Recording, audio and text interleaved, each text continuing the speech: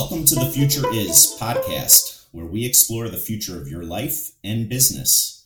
I'm your host, Joe Tobis, and the coronavirus is spreading throughout the United States. It's really caused a new way of life for many people as schools have closed and people work from home. And of course, it's creating a whole new world for our healthcare ecosystem. And to dig a little bit deeper, we wanted to look at how technology can help with virus containment in hospitals. And here to talk about that and other things is Dave Rausch, an engineer and expert with more than 2 decades of experience in controls for healthcare facilities. So, Dave, welcome. Thanks, Joe. Appreciate it. So let me start, Dave. What do you do? Well, basically, what I do is I'm a business development manager for Phoenix Controls, and we basically try to help hospitals and critical environment types facilities. We try to help them, maintain containment, isolation. And so you're taking a look out right now at the state of your customers and the hospitals and healthcare facilities in which you service. What's your thoughts? What are you seeing? Well, right now, probably 2 weeks ago, we saw a much different picture, right, than what we're seeing now. But, there was a lot of hospitals that were, seeing what was going on, over in the Pacific and over in Europe, and were really kind of looking at themselves in the mirror and doing their own kind of a risk assessment and wondering if they were ready, And so we certainly had an uptick in activity to kind of explore what can we do, and it goes back to, when you look at the facilities today and how they try to maintain a high level of quality for their patients and the care that they provide, sometimes the building doesn't really, doesn't really get the attention, right, that it always needs in order to accommodate that. So let's kind of unwrap that a little bit, Dave. So a lot of media attention lately when it comes to personal protection for our healthcare workers, which of course Honeywell is involved in as well, and amount of hospital beds, et cetera. But you're really talking about the buildings and the facilities themselves in protection. Tell me about that. What can be done when it comes to the facilities themselves and protection? Right. And so, within the facilities themselves, there's a lot of fantastic direction that's provided by the CDC, and that's where everybody's kind of drawing from, if you will, to try to help get them prepared and things like that. And they do make that kind of simple. But, at the end of the day, that facility itself has to, kind of look under the ceiling tiles and make sure that can we really accommodate this. The staffing is doing their very best to try and keep their patients comfortable. But at the end of the day, there is a significant impact of how comfortable they can keep a patient with the environment itself and where that patient actually lies. And this is not only for the patient, but this is also for the staff. This is for the public that's in the hospital and so on and so forth, right? And so the environment itself is, even prior to COVID-19, there was a lot of awareness starting and going around and looking at the environmental impact and how that impacts the infection risk of many of these spaces. Explain to me then, what is the impact? So it all starts with good directional flow, right? And that is pure and simple. What CDC is trying to get across right now is that you need negative pressure, right? You need to keep any of that virus or bacteria away from, pull it out of the room, pull it away from the staff, get it, into the atmosphere where it can affect the people inside the hospital, right? Isolate them. And that's what's important, right? And right now, with how buildings are typically operating, that directional flow can very easily be compromised. As a result of the coronavirus outbreak, has it changed how buildings or facilities have thought about that? Pressure and airflow? Is there differences based on this particular issue or capacities of hospitals? Certainly an event like this is going to bring it to the forefront of their attention, right? And sometimes that ends up being a little bit too late. Now, in the aspect of, you have a number of bodies that are going to need spaces. There's procedures and tent communities and things like that you can develop, but the existing hospital is where it all goes first, right? And there are some hospitals that have certainly put them in a position to be a little bit more ready, right, than others. And again, that could be, contributed to a number of different reasons, from either, resources or funding and things of that nature. Not all hospitals are created equal by any means, but the typical infrastructure can be somewhat, let's say, a little unforgiving, right? When you try to put it into a mode like you need for the current situation, it can really tax an existing system, right? And so if you have the good base infrastructure, the building blocks in order to maintain directional flow and containment, and that's a technology that's been available for a long time. It's something that they've been used in research spaces, labs, pharmaceuticals. All that is available, but it is a little bit more expensive than your standard design that you would typically see from a minimum code perspective. Okay, so if it's a technology that's available, is there a regulation that is potentially something that, because of this pandemic that we're having, would kind of become common going forward? Yeah, I really think there is. There's not necessarily a regulation. There's a minimum code, right, that's required in order to maintain a specific direction, right? And that minimum code can be interpreted a number of different ways. And it's not supposed to be that granular, right? But you're still, what the code wants to do is it wants to be able to allow for different options, right? You don't want to single in on one technology and monopolize, if you will, right? So what they basically indicate is that, again, you have to have, for an isolation space, let's talk about that. For an isolation space right now, you need to have a negative pressure. It has to be maintained constantly while occupied, and it has to be in the 12 air changes per hour. So what is an example of an isolation space? So an isolation space are basically spaces that you'll find in hospitals, and there's not many of them. They're not exactly the highest percentage of rooms in a hospital, but those are the spaces where, if you have a pandemic situation or an infectious patient, that's where you put them in order to isolate them from, the corridor, the public people in the hospital, so on, right? And so those are the spaces that are in high demand right now. And there are ways for hospitals to design in flexibilities, right, for them to be able to turn it on or turn it off when needed. But that requires a little bit more investment in the mechanical system in order to do that. And unfortunately, when you have a situation like what's going on right now, a lot of hospitals, I think, wish they had it, right? So has there been research done on how negative air pressure and controlling airflow has contained contagious viruses like this? There certainly has been some research done. Like I said, prior to even COVID-19, there's been a lot of research done on how the environment impacts infection risk, right? That was something that we've seen an uptick in the last 5 years.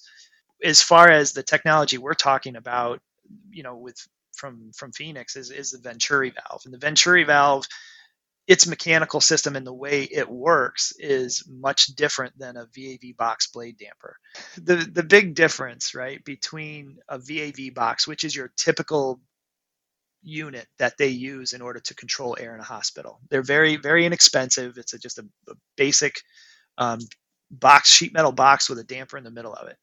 But what it does is it measures flow inside that ductwork, in order to find its position, in order to try to manage the flow, right?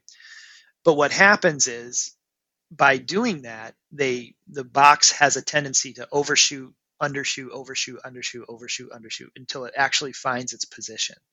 That can take time, and that causes a lot of instability.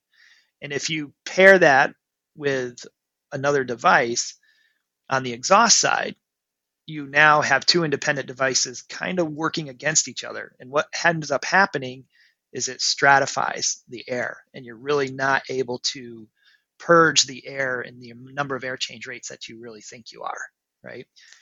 So that compared to the Venturi valve meters the flow.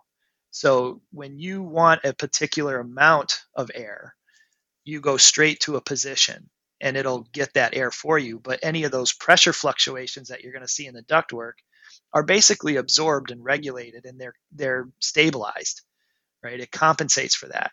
So you get good, stable directional flow, and you maintain that direction with the supply tracking, or the exhaust tracking the supply, and you maintain an offset all the time, right? So you're guaranteed direction.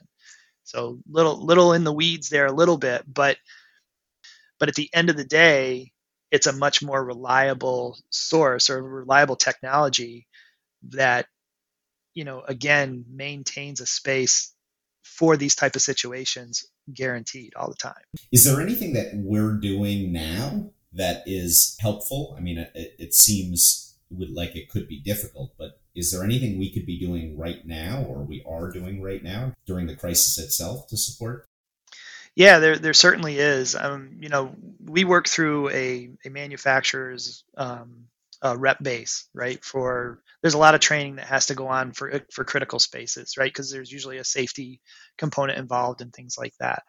And basically what we're doing right now, just to start, is to, get the awareness out there, in a sense that there's a lot of consulting engineers out there who are very good at what they do, designing for hospitals and things like that. And just allowing them to remember, hey, look, there's technology out here that can really help during these type of situations. You may not have done it the first time, but they're certainly there to be, can be used the second time. There's a lot of mechanical upgrades. There's a lot of infrastructure upgrades that are going on in hospitals, to try to update them for the different demands that we're seeing in hospitals. The way hospitals are distributing their care right now is significantly more performance-based than what it was in the past. That is our first step, right? To say, hey, look, there's still a technology out here that can really be helpful during this type of situation and can keep the staff and patients safe. Can we help out with some of these infrastructures that they're looking to create existing or more beds, like in some of the hotels, the Javits Center, like you saw in New York, they're trying to create more beds as possible to try to get ahead of the demand. There's certainly things we can do to help there as well. And Dave, if you're thinking ahead, because you talked a little bit about the fact that, some of the technology has been in place for a while. It's just kind of been now applied in different sectors. If you look ahead in the next 5-10 years, what's next in this world, in this technology, in this space? When we look at ourselves, we certainly see that data is always readily available. We get it at our fingertips at a moment's notice, right? And I think that's where we're starting to go with healthcare is, these facilities are certainly advancing themselves from a medical standpoint, from a patient quality of care standpoint, but yet the facilities are a little bit behind. And I see the facilities taking another very big leap. And let's not, I don't want to overuse the term as a smart building so much, right? But I do see a lot more monitoring coming on. I do see a lot more sensing coming on, analytics to help understand how the building is actually behaving, right? And I think that is going to be tied into the critical care spaces pretty quickly. There's a thought out there that, hey, if we can monitor the environment and we can trend that data, we can now correlate that to an infection risk, right? And you'll be able to provide that information to the hospital for them to make decisions about behaviors, quality processes, But what it does is it ties the environment to the clinician, work daily routine. And that's what's important. I think in the past, those two have been fairly divided between, facility is the shell in which the patient is being taken care of. And then you have the clinician staff that tries to maintain a certain quality for the patient. Right. But now I see in the future, those two coming together, working together to reduce their infection risk based on environmental quality, based on data, based on the quality procedures that the patient care clinicians give. As Honeywell certainly has a play in smart buildings and connected buildings, et cetera. I got to think facilities like this, from a need base, this seems just an ideal place to do it, and B, in terms of what they're measuring, this seems so critical for what we're trying to do in buildings. There's you're doing it for comfort and I guess some security, etc. This is true healthcare and preserving lives. Yeah, at its core, it certainly is. It's something that you don't see. Right. And I think that's why we're making grand steps towards the next level, because we're actually able to help the hospital visualize what the impact is. Because you walk into, I guarantee you walk into a room in a hospital, you don't see that it's dirty. Right. These viruses and bacteria are so small. Right. But yet, if based on activity, based on the